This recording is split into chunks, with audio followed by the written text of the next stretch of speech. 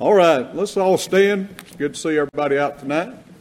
So let's all stand, page 317.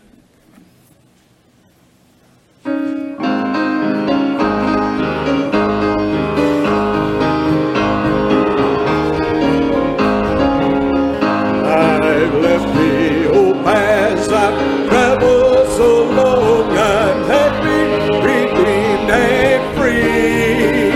Of Jesus the Lord, I sing a sweet song. His love lights the way for me. His love lights the way. I travel today. I'm shouting the victory. My sadness is past. I'm happy at last. His love lights the way for me. The pleasures of sin no more I desire, no good in them now I see. The Spirit has set my being on fire. His love lights the way for me. His love lights the way. I travel today. I'm shouting the victory.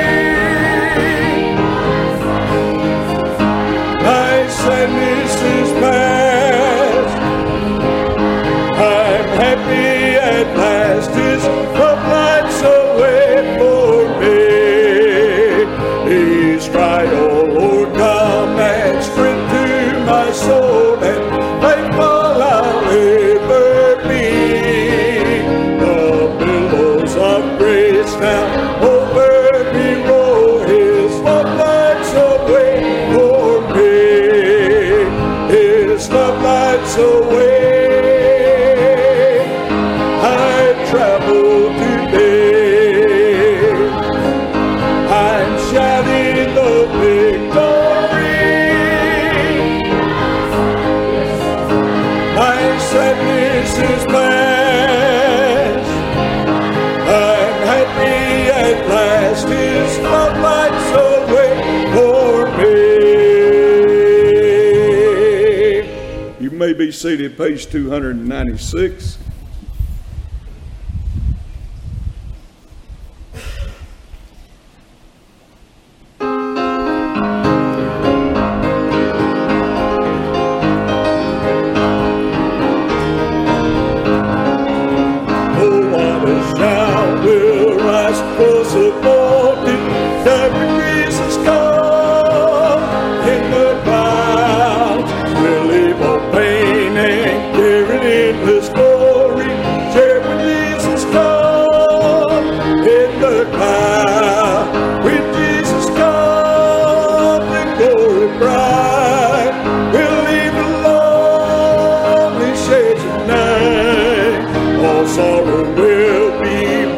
Eternal joy as when Jesus come in the cloud. War and strife will cease and be eternal. Peace when Jesus come in the cloud. Upon the hills of home our feet shall ever roam when Jesus comes in the cloud. When Jesus comes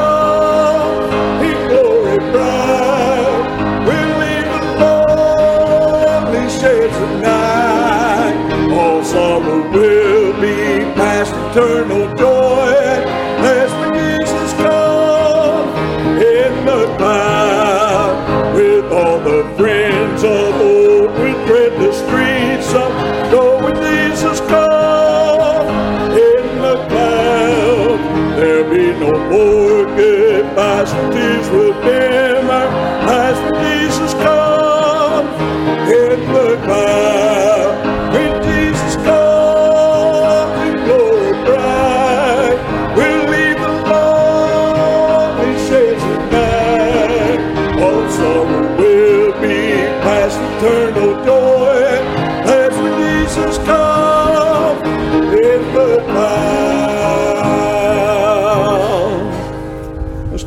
page 406.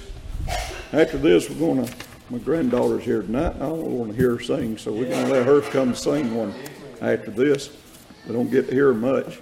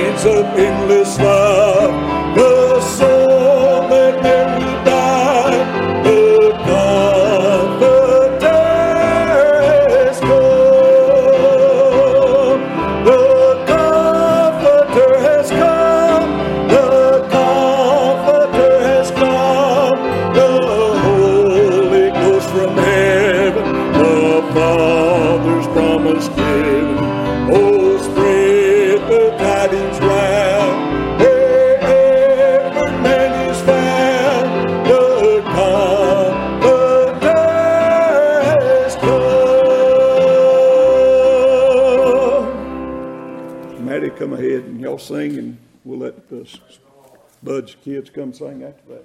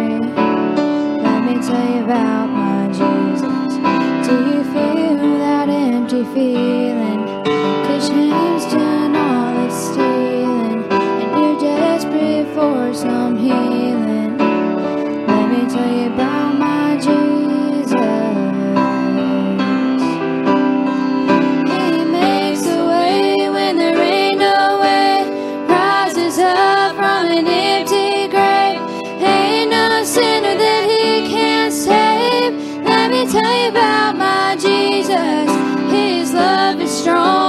grace is free, and the good news is I know that He can do for you what He's done for me. Let me tell you about my Jesus, and let my Jesus change your life.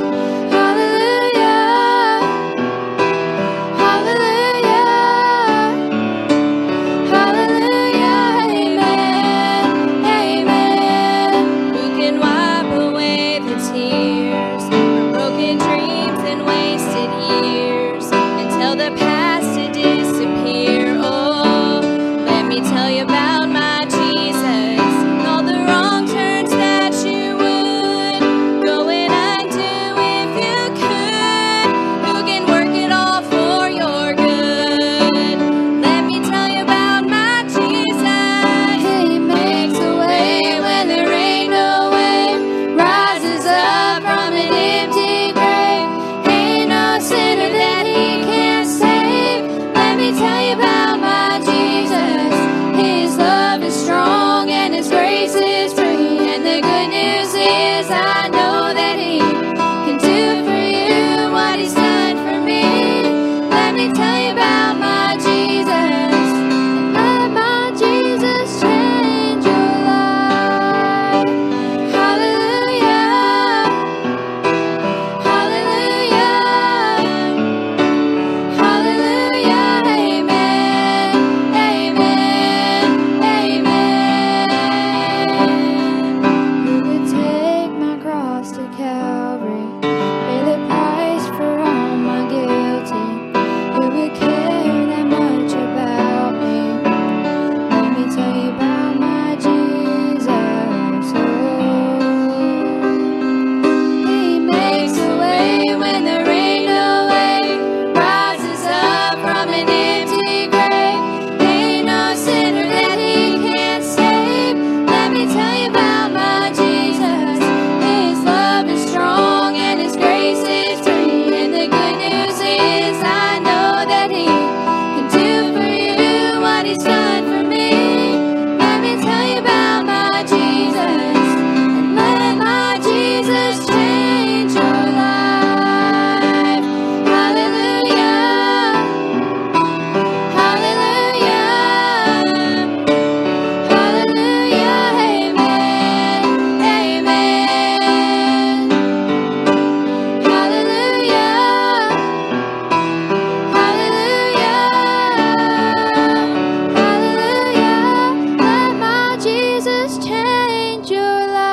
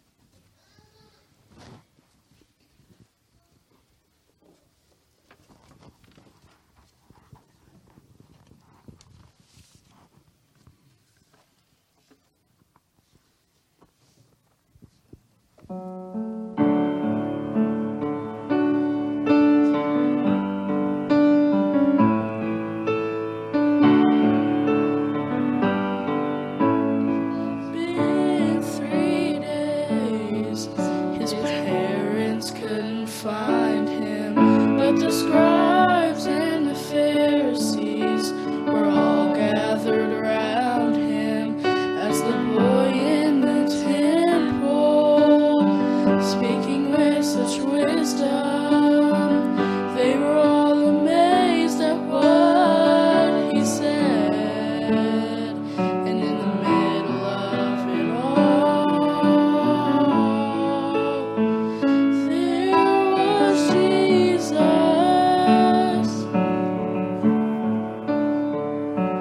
the one crying in the wilderness. John the baptizer spoke of one who was to come, baptizing with fire. When John baptized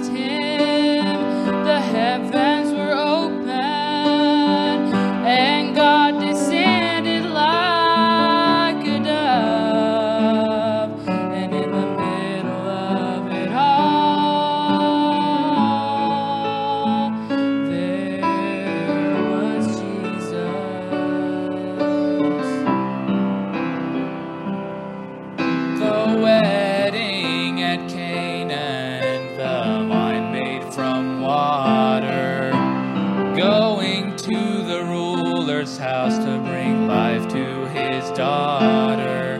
He spoke with authority, straight from the Father. No one could explain away his power. And in the middle of it all, there was Jesus.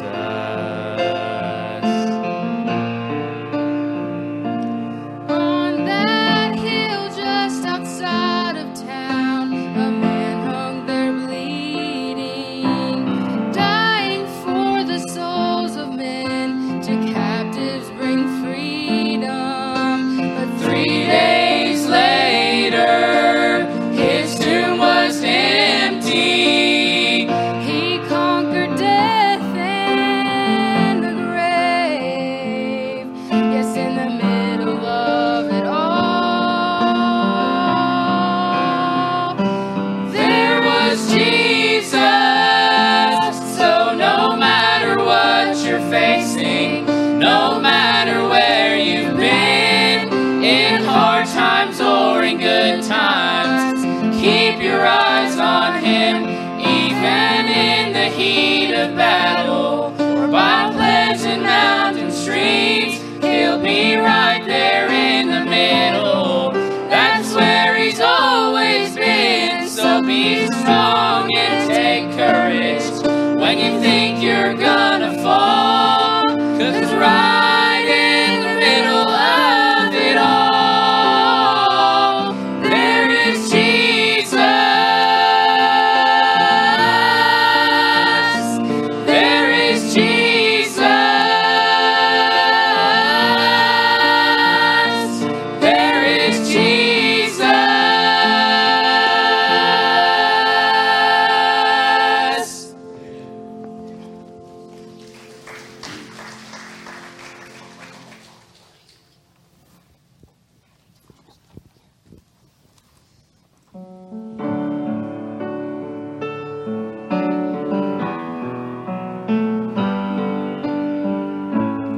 How deep the Father's love for us, how vast beyond all measure, that he should give his only Son to make a wretch his treasure. How great the pain of searing loss! The Father turns his face away, as wounds which mark the chosen one bring many sons to glory. Behold the man upon the cross,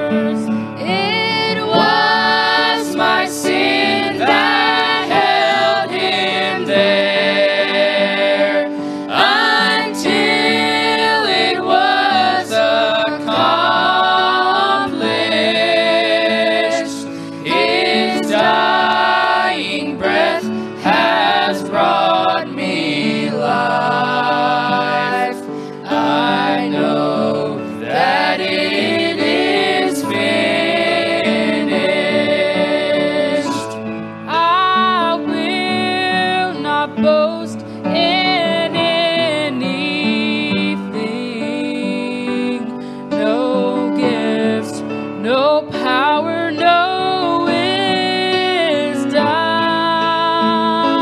but I will boast in Jesus Christ, his death and resurrection. Why should I gain from his reward?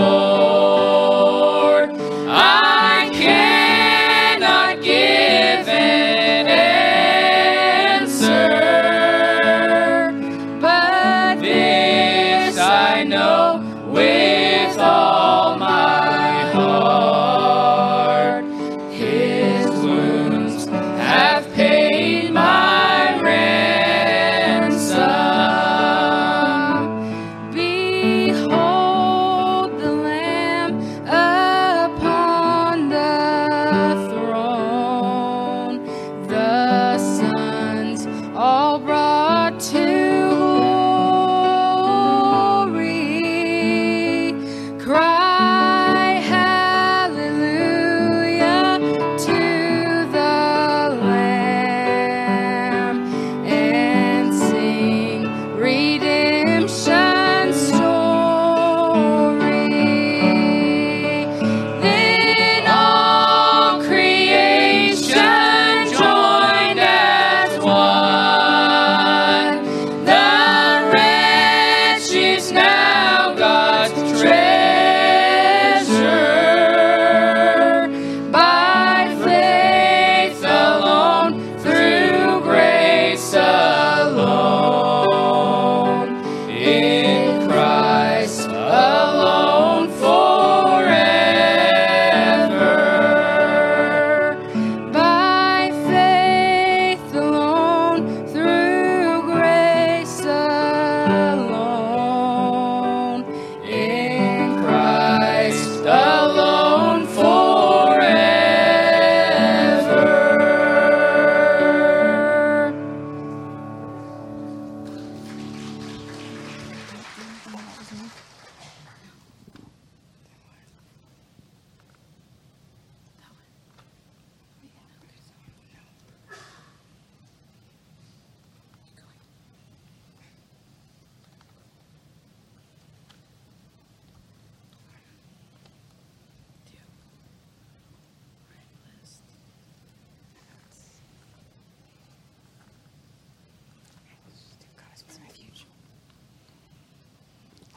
When clouds of doubt hover o'er me, and the angry waves toss me to and fro, there is a place I can go.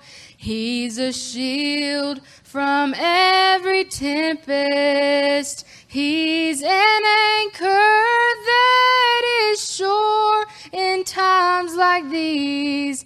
It's good to know that God is my refuge, a strong and mighty tower that I can run to.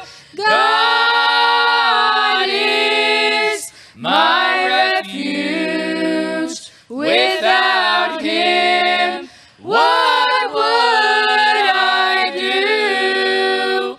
Once I wandered from the shelter, and just ahead I could not see those dark clouds so heavy with rain. Angry winds blew hard against me, but he called out and I ran to him, and now I am safe from the storm. Now God is my refuge, a strong and mighty tower that I can run to. God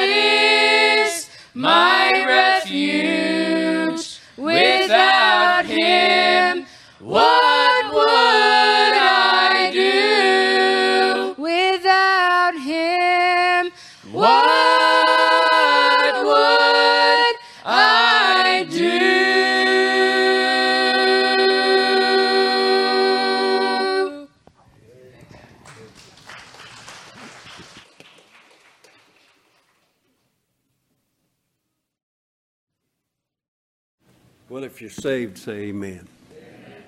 How would you like to live your life out knowing what you've already been through and where you're at right now without Christ?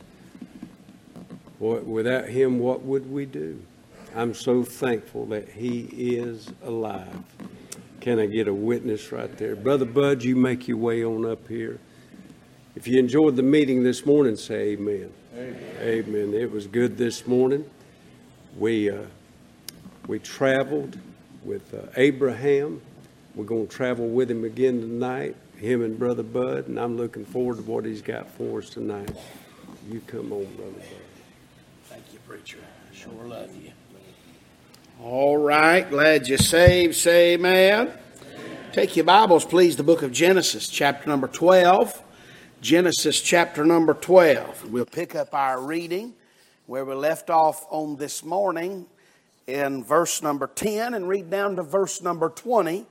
I'd read 24 verses of Genesis 12, but there are only 20 verses. So that makes sense, don't it? Come on now, y'all. Switch back to regular. Decaf coffee's killing our church services. Amen. Doctor may say caffeine's bad for you, but I say it's good. Good for the church. In fact, I'm gonna put a Red Bull water fountain out in the vestibule. Get this thing crunked up. Amen. Praise the Lord.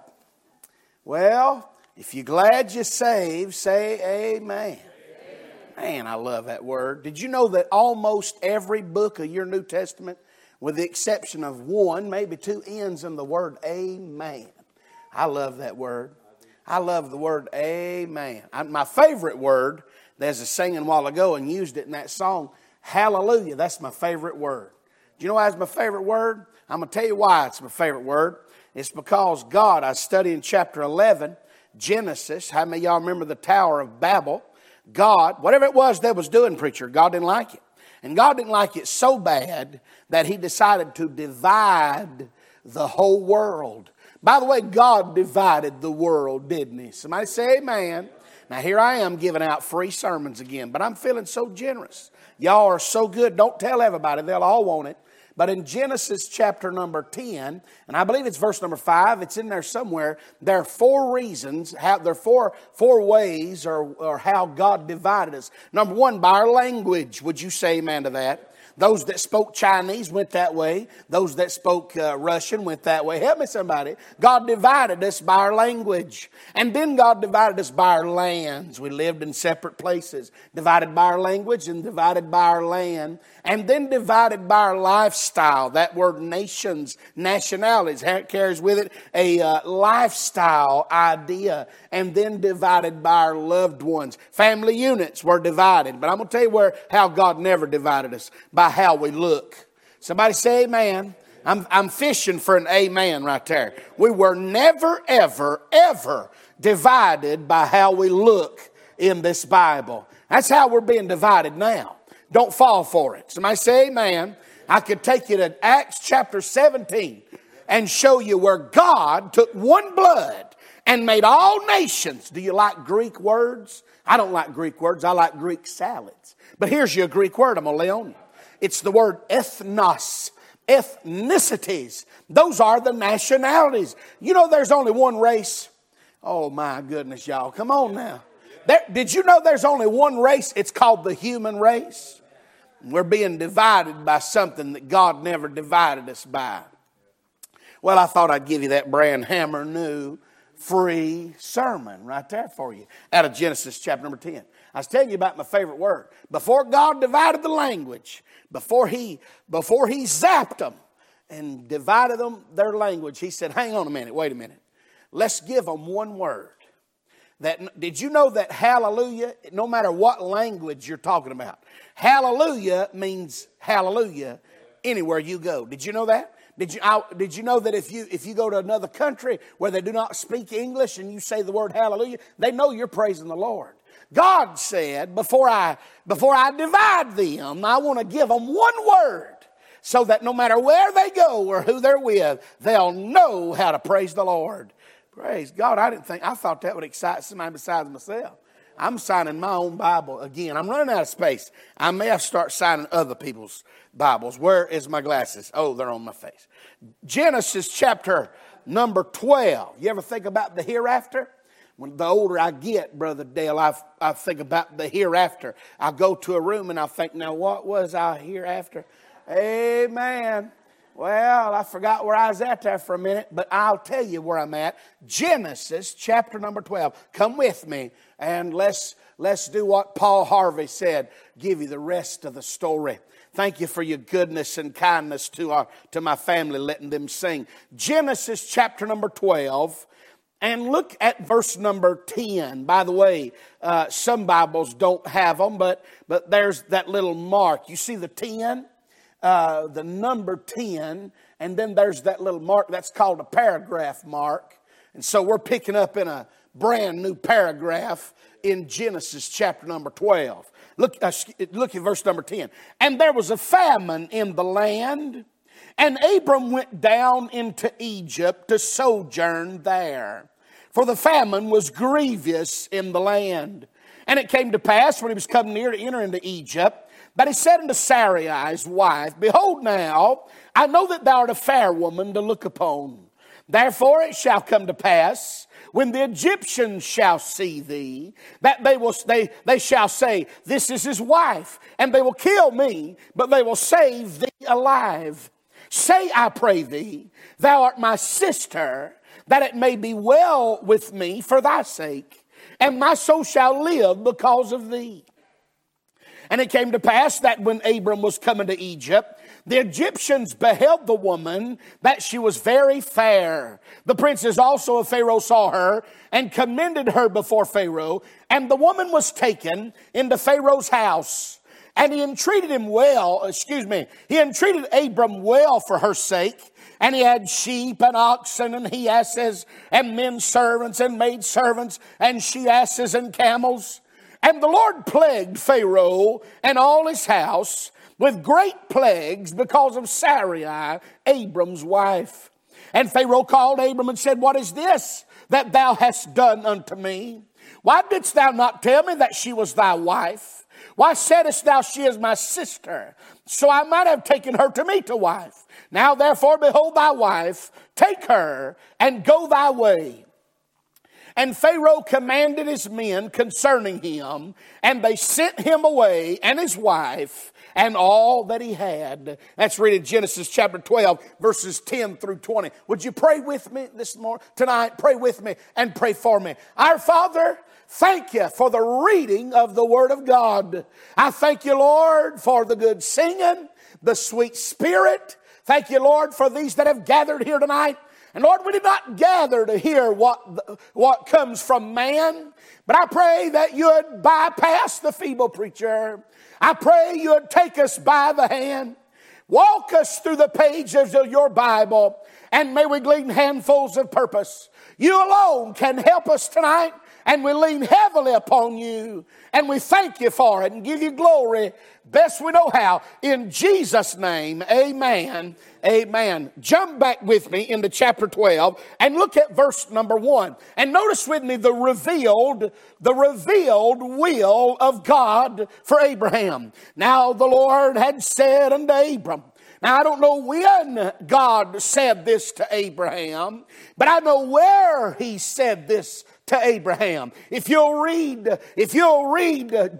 Acts chapter 17, and Stephen, that preaching deacon in Acts chapter number 17 stood up and he preached about Abraham. Here's what he said: the God of glory. Oh, that's exciting. That's exciting because it only appears one other time in the Word of God. The God of glory. Here's what it says. He appeared unto our father Abraham. Hallelujah. I don't know what all happened, but I do know, according to what Stephen preached, that the God of glory appeared unto Abraham. Hallelujah, y'all. It wasn't like that with me. There was a 15-passenger van rolled up a red clay driveway in Rossville, Georgia. On the side of it said Park City Baptist Church. That man come knocked on our door, little single wide trailer. There was 5 us boys and 2 stepbrothers, and said, I'll take your sons, ma'am, My mama shook his hand and said, "You've got a deal," and slammed the door behind us.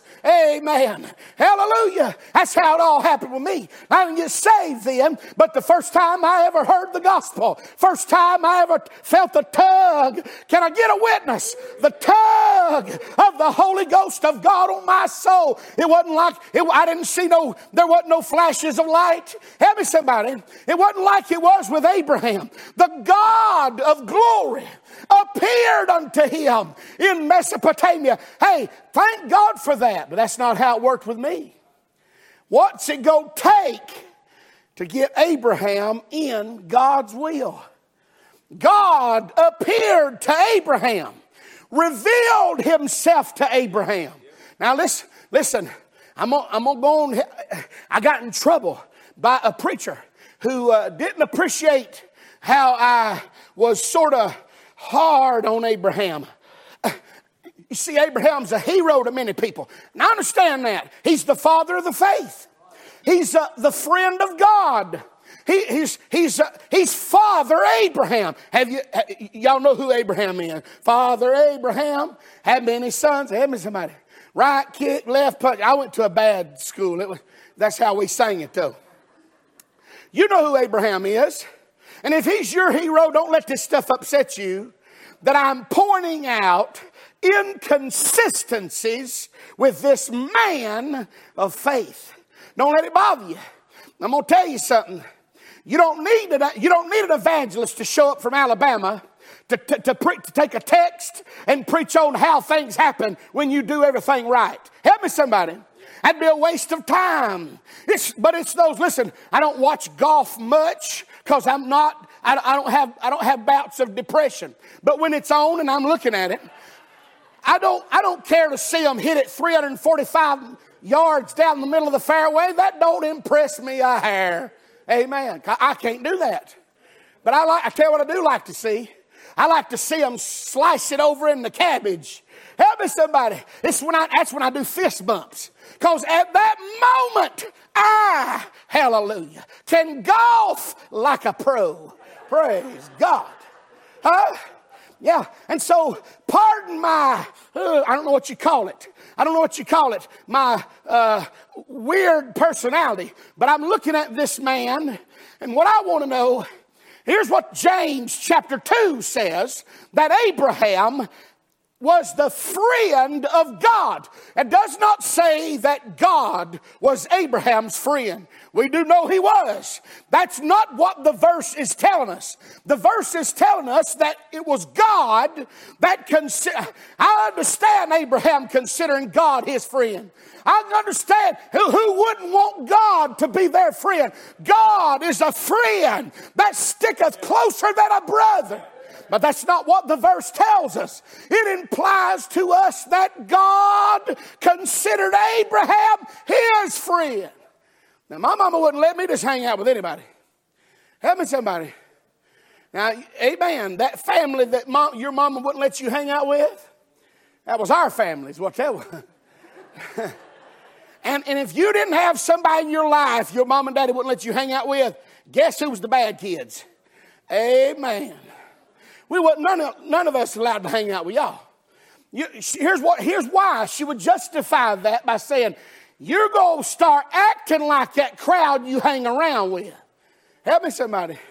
And so it surprises me that God would choose somebody like Abraham to hang out with. Hallelujah. He reveals himself to him in special ways. Here's what he said to him. Get thee out of thy country. Oh, honey, for you to get in the place that God wants you to be, you're going to have to give up your favorite places. Help me somebody. I shall not be moved. I know it. That's why God ain't never going to say. He said, get thee out of thy country. You're going to have to give up your favorite places. And from thy kindred. Oh, help me right here. From your favorite people. Come on now. In order to get where God wants you to get, sometimes you'll have to leave your favorite places and your favorite people. And from thy father's house. Oh my. Don't you know Abraham had plans? Sure he did. He stood to inherit not the 2/3, but being the oldest. He stood to inherit all of his father Terah's 205 years worth of life. He stood to inherit all of it. God said, I want you to walk away. Here's what God says to Abraham. Let me break it down so you'll understand. I want you to quit your job. I want you to sell your house. I want you to liquidate your assets. I want you to say goodbye to everything familiar. I want you to say goodbye to your family and friends. And I want you to go somewhere. And Abraham said, where are we going? He said, I'll tell you when we get there. Amen. Come on now, y'all. Amen. Unto a land that I will show thee. Hallelujah. Look at verse number 4. Are you looking at your Bible? Chapter 12 and verse number 4. So Abram departed as the Lord had spoken unto him. And Lot went with him. By the way, that's where I got real interested in this. I wanted to preach on Lot. Because I want to find out what's the difference between Lot and Abraham. I really, really, really wanted to preach on Lot. There's a lot here. I've got a lot on my heart. But that's all I got is jokes, no sermons. That's why I'm preaching Abraham. Look at verse 4. And Abram was 75 years old when he departed out of Haran. 75 years. It took this man 75 years to get in God's will. I got another sermon. It's another sermon for a different time, but what's it going to take to get you in God's will? I'll tell you what it took Abraham. Did you know it wasn't until the death of his brother Haran until he left Ur of the Chaldees. It wasn't until the death of his father till he left Haran. It took tragedy to get a hold of Abraham. It took tragedy. You know what it takes for a lot of people? In order for God to get their attention. Here's what Stephen said. The God of glory appeared unto him. You'd think that was enough. It took him 75 years to get in God's will. Verse number 4. He gets in God's will in verse number 5. Passes through God's will in verse number 6. Preacher showed me this afternoon. I'm going to say it. Preacher's wise. Praise God. I missed this. Brother John Dale is getting credit for this one. Look at verse number 8. He pitched his tent between Bethel and Hai. You got one way west and the other way east. Guess which way Abraham went? Look at verse number 9. Journeyed going still toward the south. Hey, y'all. He tried to split the difference. He tried to straddle a fence that does not exist. Oh my, hallelujah. I don't yet know what to do with that, but I'm probably going to write a whole sermon on just that and preach it and tell them God gave it to me. Amen. Ain't no shame in my game, honey. I'm an evangelist. I preach every week somewhere. The biggest question in my life was what's for dinner. Now it's what am I going to preach? Now I know what I'm going to preach. He's facing the wrong direction. Straddling a fence that didn't exist. He just got in God's will after 75 long years of being somewhere else. And now look at verse number 10. And there was a famine in the land. And Abram went down into Egypt. Oh my, y'all. Now we labored this point this morning. I'll not try to labor it anymore, but I'll say it again just for context. That Canaan is a type, a picture, a reminder of God's will. Anybody in the Old Testament that was in Canaan land was in God's will. Anybody that left Canaan land left God's will. And by the way, here's another geological fact you'll find in the Old Testament. Anytime anybody ever left God's will, they always go down. You remember the book of Jonah. Jonah and the 5 times that Jonah went down. He was leaving God's will, leaving God's presence, and he went down. Honey, he went as low as you can get. You always go down when you go away from God's will. You'll always wind up down. Look at verse number 10. There was a famine in the land, and Abram went down. Oh my, into Egypt. Now, if Canaan is a consistent type of God's will, and it is, or I wouldn't have preached it. Egypt is a consistent type of the world. And I'm going to tell you something about this thing. God and the world don't get along. Help me somebody. In fact, the Bible said in the book of James that the very friendship of the world is enmity with God. Did you know that there's a war going on? And I'm not talking about the Ukraine, honey. I'm talking about a real war between light and darkness, between God and this world. There is a war going on. In fact, the Bible said in 1 John chapter number 2, love not the world, neither the things that are in the world. If any man love the world, the love of the Father is not in him. All that is in the world, the lust of the eyes, the lust of the flesh, the pride of life, is not of the Father, but is of the world. Now, that didn't impress y'all a bit. I worked hard to memorize that whole passage like that, and y'all just, come on now, come on. Amen. That's pretty good stuff, yes. Now, I'm going to sign my Bible again. I may sign my wife's Bible app on her iPad. Amen. That's funny. Never mind. You say, wait a minute, preacher. I thought God so loved the world. Thank you, John 3:16, but that's the sinners of the world. Oh, and he does. He loves all the sinners of God. Loves all, not just the enlightened, not just the elite. He loves all the sinners of the world. Hallelujah. Hallelujah. He loves all the sinners of the world. That's not what that world's talking about. That system of the world. Did you know that this world system is against God? And I'll roll you one by you better than that. God is against this world system. This world system hates God, and God hates this world system. Oh, wait a minute now, preacher. Wait a minute. I know Joe Holstein won't never tell you that, but did you know God hates some stuff? You can't love without hate. That's an imbalance. God hates some stuff. In fact, I direct you to Proverbs chapter 6. Is it chapter 6 or is it chapter 9? I got a little dyslexia. Dyslexic sometime. Anybody else? No, just myself. Whatever. Amen. I got all kind of problems and issues and stuff going on. But that's all right.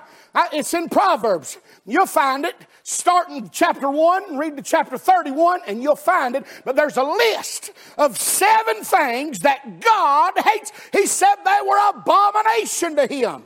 Malachi talks about something God hates. There's a whole pile of stuff in that Bible that God hates. And do you know what? Do you know what one place is a representation of everything that God hates? It's this world system. This world system. God says that a little boy is a little boy. Oh, help me somebody. Don't get me started. Don't get me started. God says one thing. This world system says another thing. God says go this way, and the world system says go this way. There is a war. There is enmity between God and this world system. And Egypt represents this world system. They worship everything but God. You know, one of the things I like to bring out when I'm preaching on Abraham is how he was a well digger and an altar builder.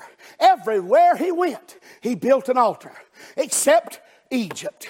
He never built an altar in Egypt. There was no sacrifice going on in Egypt. There was no worship going on. There was no real worship going on in Egypt. There's plenty of worship.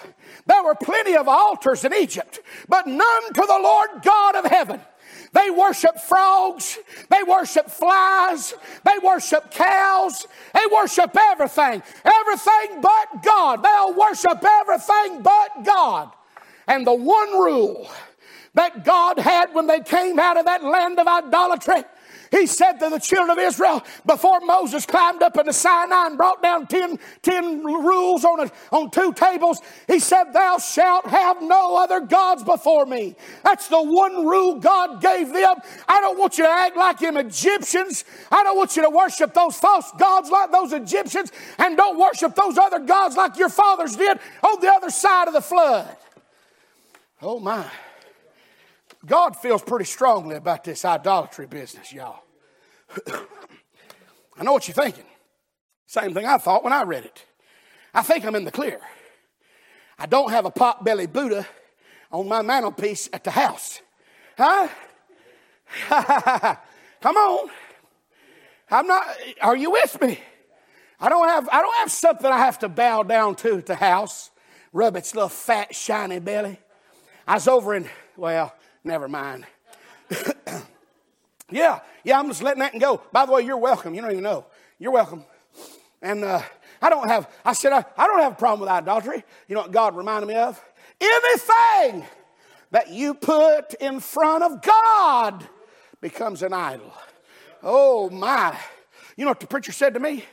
Man at the wisdom. Now, I ain't just saying this because he's a precious dear saint of God, hero of the cross. Laid some wisdom on me this afternoon. Not only the whole splitting the fence thing that I'm going to preach, and I ain't going to tell nobody I got it from Brother John Dale. You know what he told me? He said, I about made church God during that. Oh, my soul. And I went back to all the times when I compared everybody's walk with God with their walk with church. Help me somebody. Hey, your gospel can't be about nothing but the Lord Jesus. It can't be about nothing but the Lord Jesus. There's something special, hallelujah, in the church, but it's all about Jesus. Thank God for that. Thank you for helping me on that, preacher. Where were we? Oh, yes. Our hero. He just got in God's will in verse number 5. Now he's getting out of God's will. Would you say, man, if I were to tell you he left Canaan, he left God's will? By the way, preaching on Abraham and the will of God.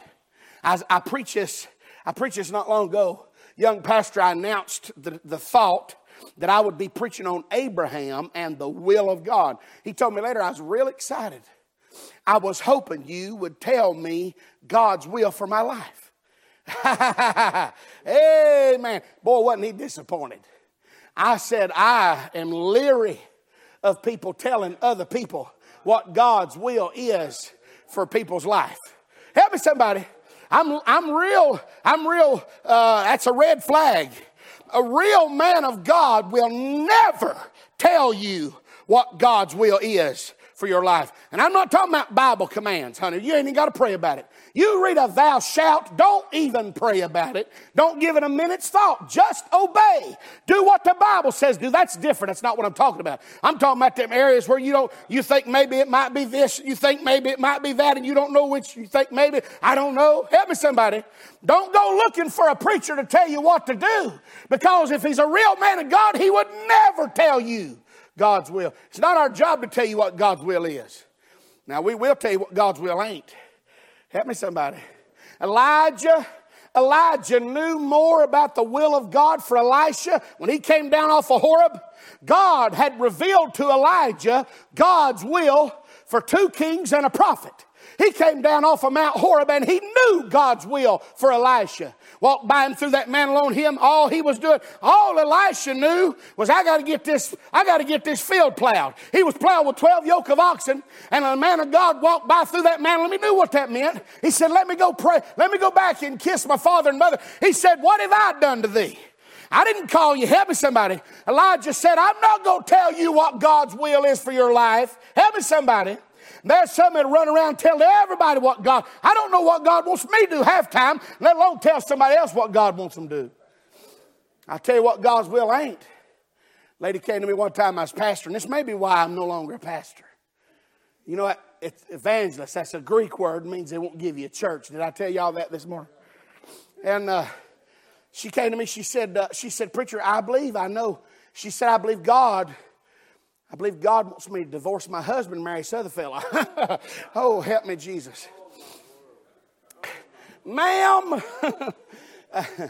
Well, you can imagine how that conversation went. Did y'all know October was Pastor Appreciation Month? Did y'all know there was a Pastor Appreciation Month? I didn't know it. Amen.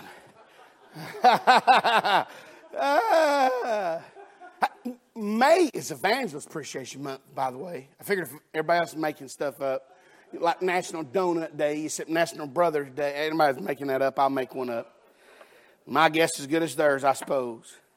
He knows he just got in God's will. Now he gets out of God's will. Look where he finds himself. Verse number 10. He went down into Egypt to sojourn there. The one place that God hates. And that's what will happen, honey.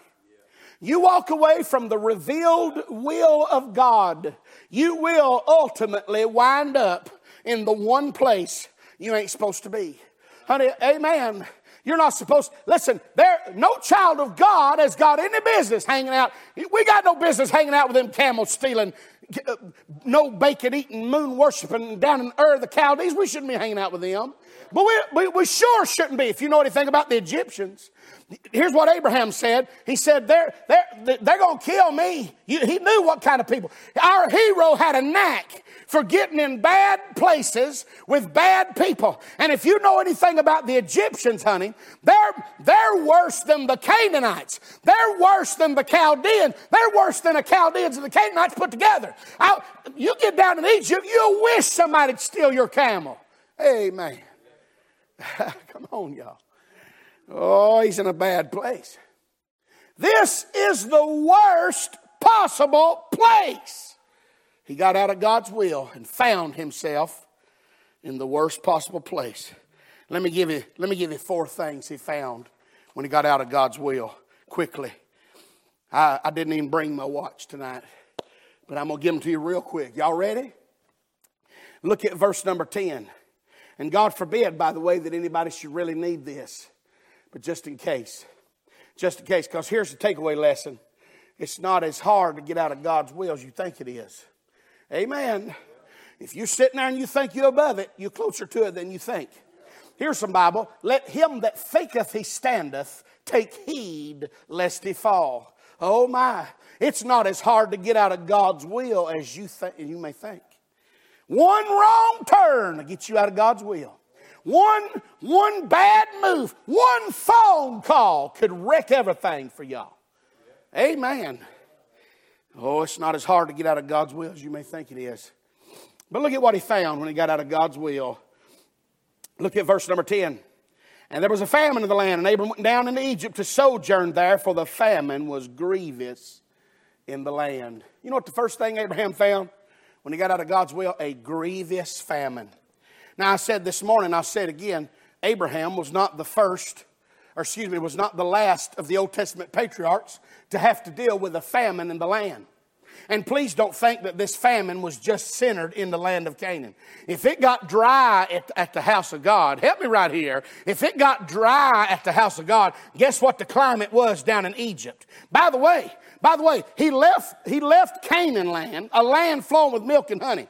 Left the revealed will of God because it got dry. Guess where he went? To Egypt. Y'all, have you ever seen any pictures? Do y'all know what they got in Egypt? Sand. Do you know if you was to get a shovel and dig underneath the sand of Egypt, do you know what you'd find? More sand. Rent a backhoe from Russell Dewitt Center. Dig underneath the sand down in Egypt. Guess what you'll find?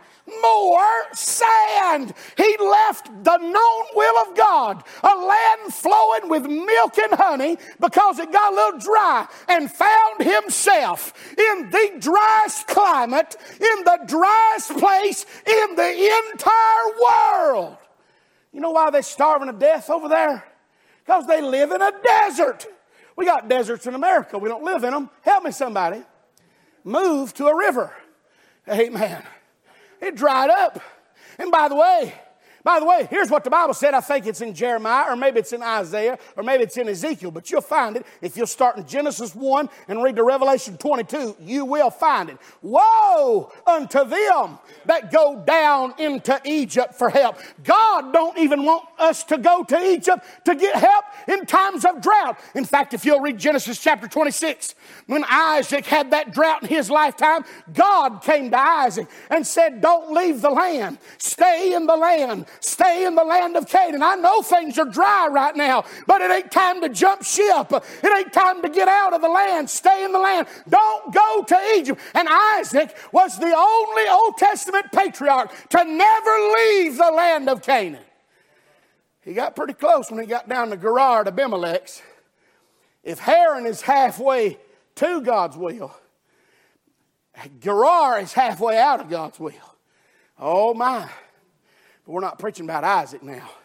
You know what Abraham found when he got out of God's will? A grievous famine.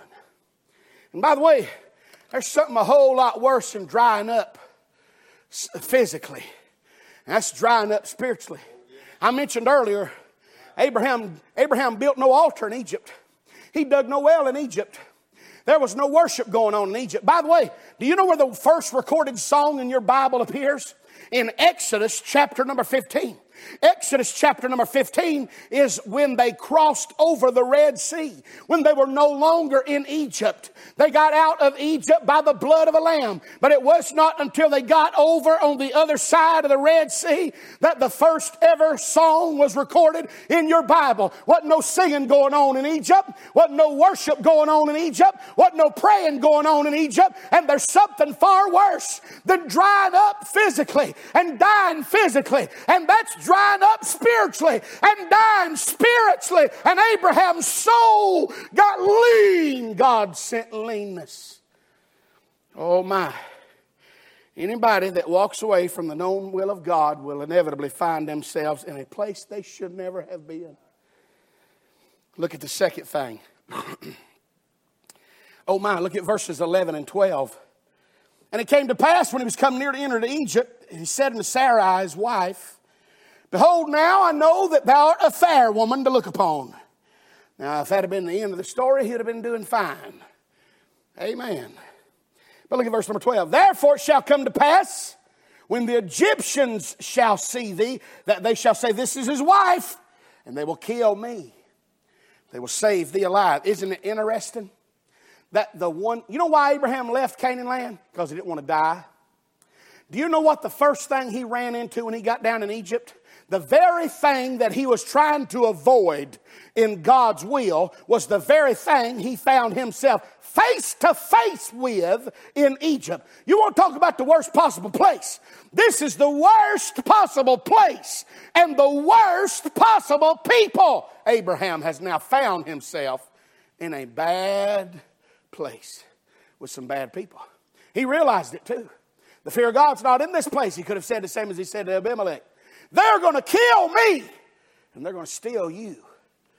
Oh my. You know what he experienced when he got out of God's will?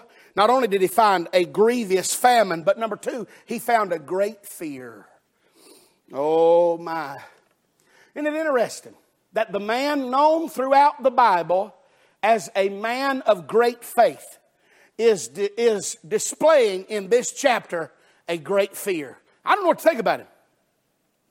In chapter 14, he took 318 servant soldiers and went down and fought with 5 kings and whooped all of them just to get his backslid nephew Lot back.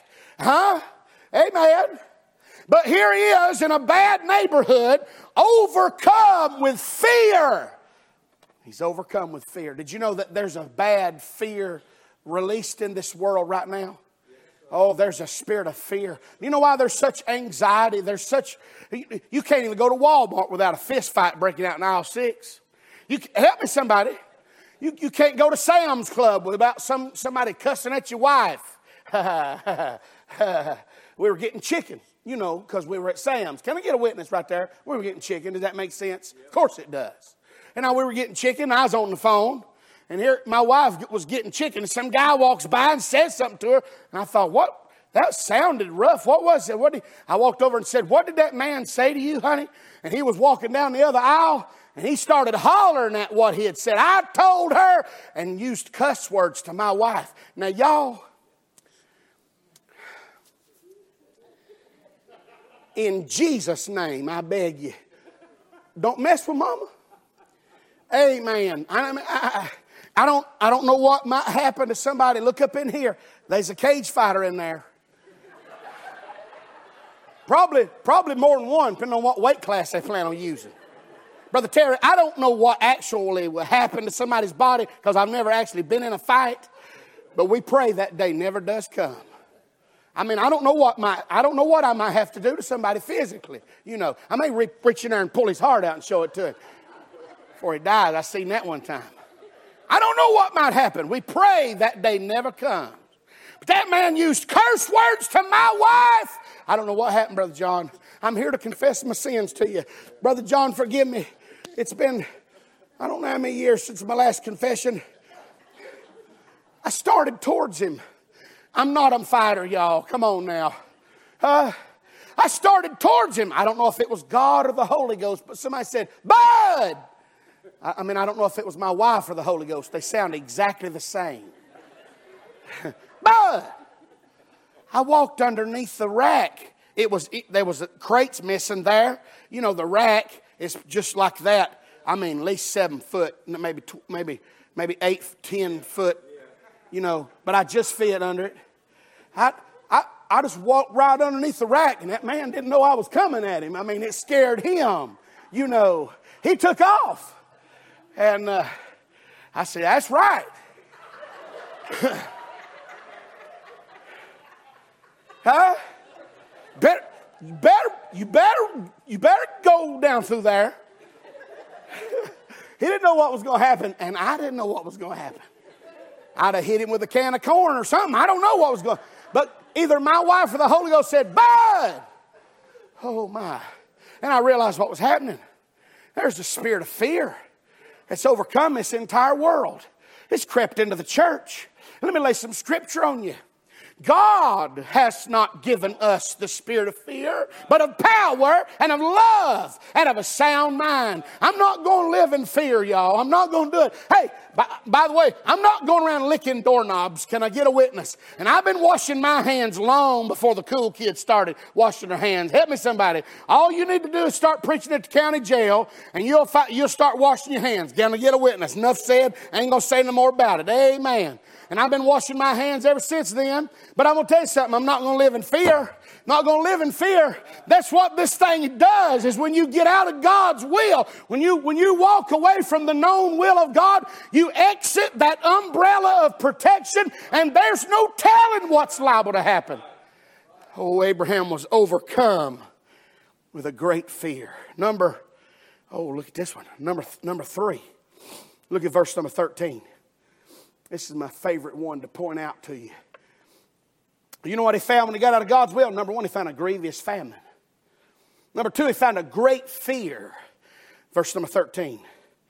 Say, I pray thee, that thou art my sister, that it may be well with me for thy sake, and my soul shall live because of thee. He found a gross failure. This was the darkest blot on the testimony of Abraham. This moment right here. Chapter 12 and verse 13. Underline chapter 12 and verse 13 as the ugliest blot, the darkest moment in our hero's testimony. He lied. He told a lie and told that his wife was his sister. He lied, and it was a gross failure. I know what you're thinking. Same thing I was thinking because I read chapter 20. You know, he got down to chapter 20, done his thing again. I don't have time to preach it, but when I preach on that one, I preach it like this. Same song, second stanza, still off key. That's a pretty good title, ain't it? I don't have a sermon, I just have a title. I don't never have titles, but I got a good title, no sermon. That's why I didn't preach that. I'm in chapter 12. Here he is lying about his wife. He lied. Here's what you find out if you read chapter 20. Abimelech scolded him just like Pharaoh did. He said, why'd you do this? He said, I thought there's no fear of God in this place. He said, and technically, she is my sister. She's my father's daughter, but not my mother's daughter. She was his half sister. And so this is a half truth. Would you say amen if I were to tell you that this was nothing short of a little white lie? After all, I'll quote somebody here. Some people don't deserve the truth. Yeah. Well, see, here's the deal. Here he is in Egypt. He's in the worst possible place with the worst possible people. And he's dealing with somebody. If you've ever ran into anybody that does not deserve the truth, it's this crowd down here in Egypt. And he told them, he said that his wife was his sister. But we find out in chapter 20 that they were half brother and half sister. So this was a half truth. That's a little white lie, isn't it? That's the most innocent. That's the most, it's justifiable. Could you not justify it? They're going to kill him. I don't know what Sarah thought about it. Help me somebody. Every time they got into a bad neighborhood, he threw her on the bus to save his own skin. Yeah. Amen, y'all. Don't sound like the father of the faith to me, does it you? I tried to tell you he got off to a slow start. This was a little white lie. I read the commentaries, and the commentaries didn't deal with it. One, in fact, I'm not going to tell you who it was. One, in fact, almost said that this was a normal reaction to these adverse circumstances. In other words, if you get in a bad place, it's okay to tell a little white lie to save your skin. I would like to check that man's tax records.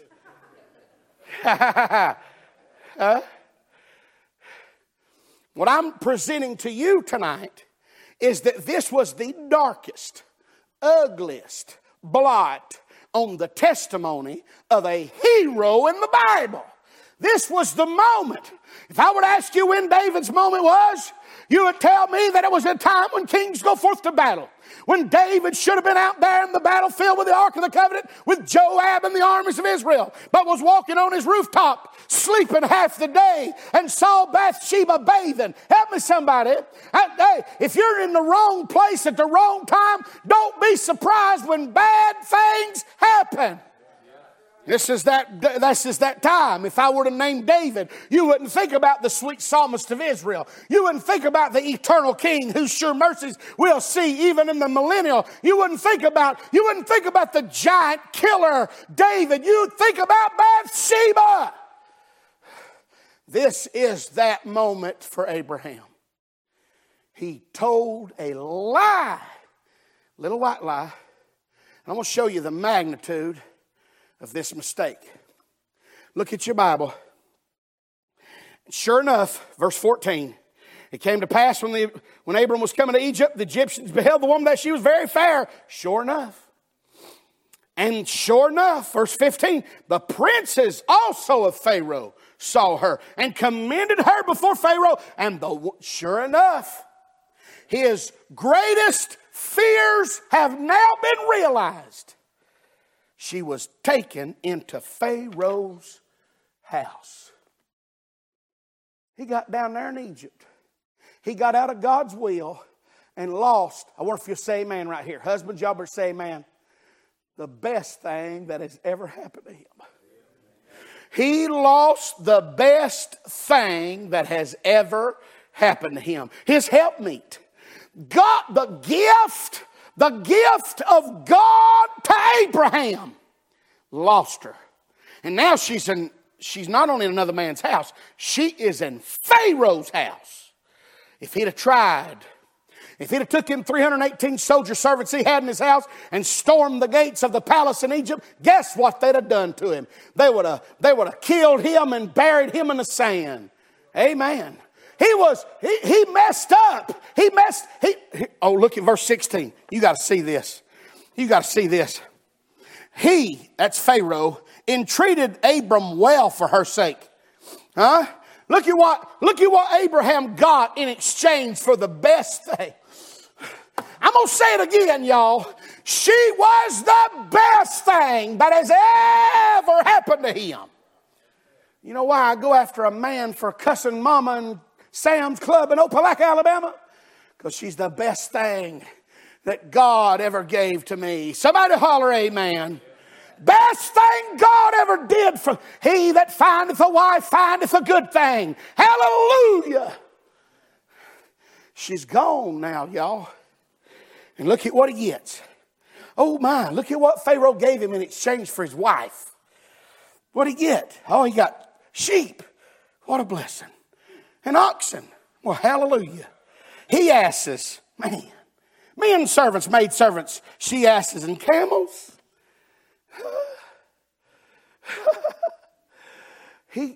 Here's what. Now I hope it's don't offend nobody, but my granny said we was 3/4 inch Cherokee, and I know that ain't a thing, but that's just what my granny said. So here's what the old Indian would have said: bad trade.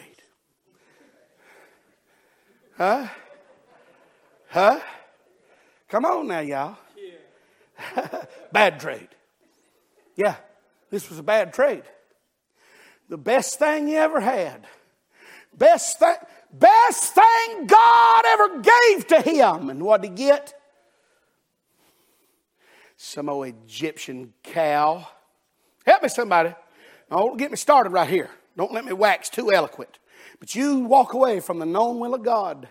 You'll find yourself in a bad place with some bad people, and you will lose every good thing God ever gave you. You'll wind up with some old Egyptian, oh, I ain't going to say that. Amen. Cow. That's what I want to say. Oxen and sheep and, oh my goodness. By the way, Abraham had a knack for gathering stuff. Always in bad places. Always in bad places. That's a different sermon for a different time. Here's what he did. He traded the best thing ever happened to him for some sheep and some oxen and some donkeys and some servants and some camels. Traded the best. I still don't think you're feeling the full weight of this mistake. This was the darkest blot in the life of Abraham. Let me lay this on you. Every promise God ever made to Abraham had something to do with seed. Every time God showed up in Abraham's life, every time God spoke to Abraham, he mentioned his seed. Well, guess what, neighbor? No Sarah, no seed. Amen. You have no Sarah. Hey, let me say it to you like this. No Sarah, no Isaac. He's not going to have the promised seed if he does not have Sarah. Abraham said in chapter number 15, he said, the Eliezer of Damascus is my heir. He said, this is not going to be your heir. He thought it was going to be Lot. It was not going to be Lot. It was not going to be Eliezer of Damascus. And it wasn't going to be Hagar's son, Ishmael. Help me somebody. God plainly told him in chapter 17, Sarah, thy wife Sarah's going to have a son. That's where you're going to get this promised seed. All of the promises of God are wrapped up in this one thing, that Sarah was going to have a baby. And now she's gone. Are you with me? I still don't think you're experiencing with me the full weight of this mistake. Let me lay this one on you and see what you think. No Sarah, no Isaac. No Isaac, no Jacob. No Jacob, no Judah. No Judah, no David. No David, no Jesus. No Jesus, no Bethlehem. No Bethlehem, no Calvary. No Calvary, no empty tomb. No empty tomb, no salvation. Do you feel the full weight of the magnitude of this mistake? This little white lie nearly damned us all to hell.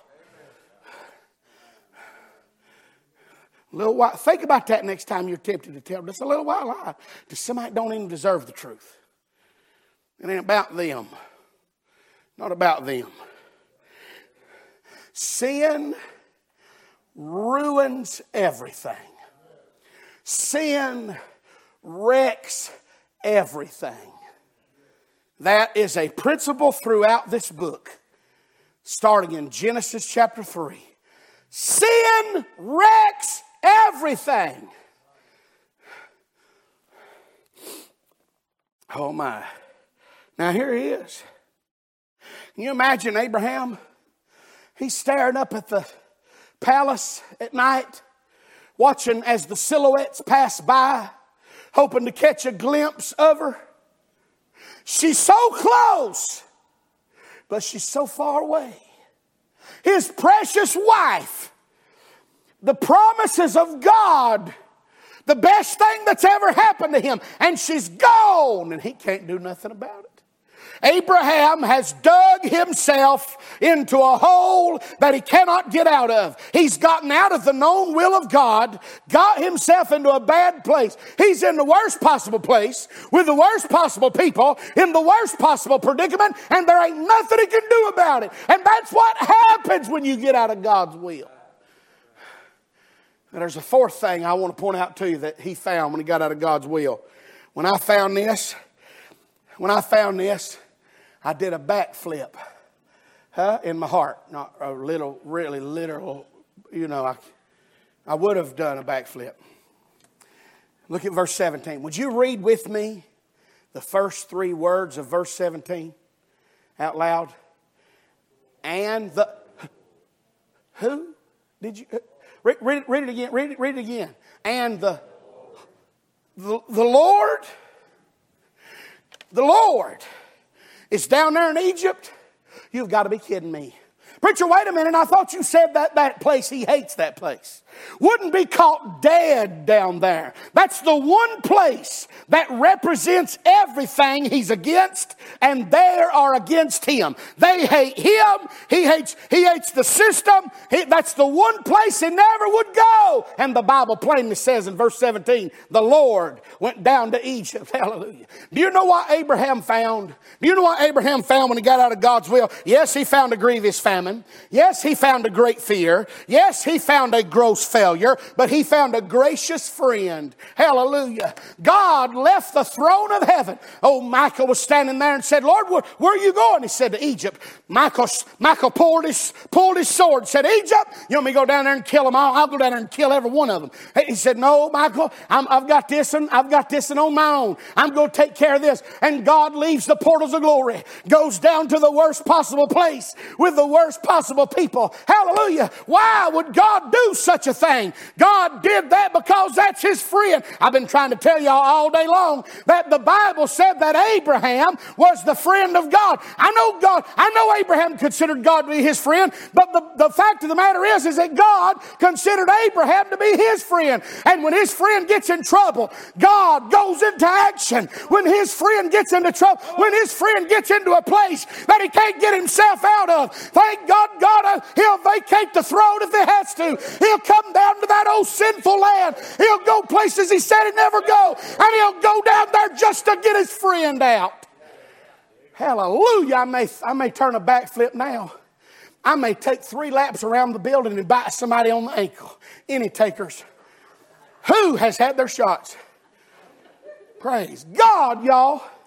By the way, this ain't the last time God ever left heaven. Went down to Egypt with some plagues to get his friend out. Hey, praise God. Did you know sometimes God will break his own rules? He can, because they're his rules. You know why God came down to Egypt? Because that was his friend. You know what Abraham found when he got out of God's will? He found a gracious friend. Here's the 3 takeaway lessons, and I'm done. Number 1, it's not as hard to get in God's will as you may think it is. He waited 75 years. Would you say, man, if I were to tell you he waited too long? That's too long. I'm going to be honest with you. If you're just right now getting serious about God, you waited too long. But I got good news. You didn't wait too late. He might have waited 75 years. That's too long, Brother Terry, but it ain't too late. All that he did, hallelujah. Hey, the greatest ability that God's looking for is availability. Hallelujah, y'all. God wanted Abraham. It took him a while, got off to a slow start, but he got in. He might have waited too late, but he didn't wait too long. Thank God. It's not as hard to get in God's will as you think it is. It's not as hard to get out of God's will as you think it is. He got in God's will in verse 5 and got out of God's will in verse 10. That's 5 verses. He got in God's will, got out of God's will. And then by the time the chapter was over, God came down to Egypt, took him by the hand, and led him up. Here's what the first verse of chapter 13 says. It says that Abram went up out of Egypt. Hallelujah. He got right back in God's will. Went back to Bethel. Went back to the house of God. Went back to the place of the altar. Praise God, y'all. It ain't as hard to get in God's will as you may think it is. It's not as hard to get out of God's will as you may think it is. But here's what I really wanted to tell you. And that'd be something to lead you to believe this. But it's not as hard to get back in God's will as you may think it is. Say, preacher, you don't know what happened. It don't matter what happened. God knows what happened. Hallelujah. And the same God, I love the story of the prodigal. That prodigal's father was waiting on that same porch, looking down that same road, waiting on his son to come back home. I'm going to tell you something, what God's waiting on. You think you're waiting on God? You're not waiting on God, honey. You're not waiting on God. The ball is in your court.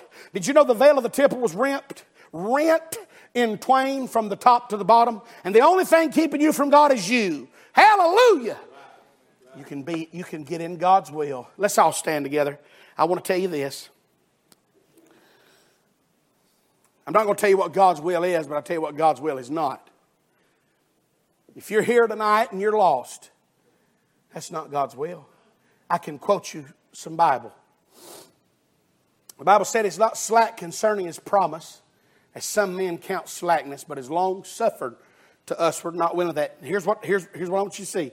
Not willing that any should perish, but that all should come to repentance.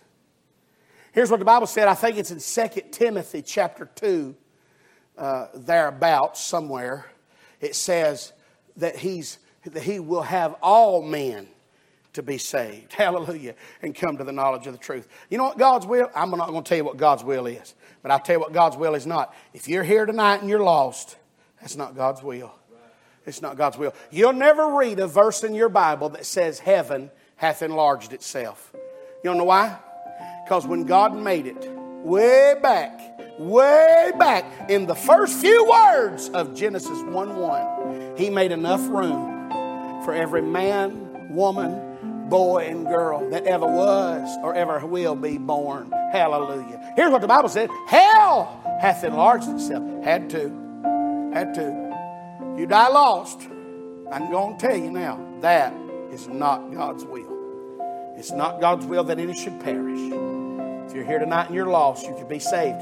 You could be saved tonight. If you're here tonight and you say, preacher, I know I'm saved, but I'm not really where God wants me to be. Listen, you might have waited too long, but you hadn't waited too late. There's still time. I don't know how much time, but there's time. You can come. You come. Let's pray. The preacher's going to take over. Let's pray together. Father in heaven, thank you for the Word of God.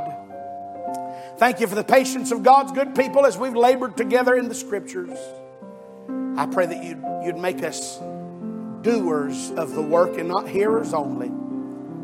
Oh God, I pray you'd do what you do and be who you are. You're good at being God. Help us, I pray, in this invitation time. In Jesus' name, amen.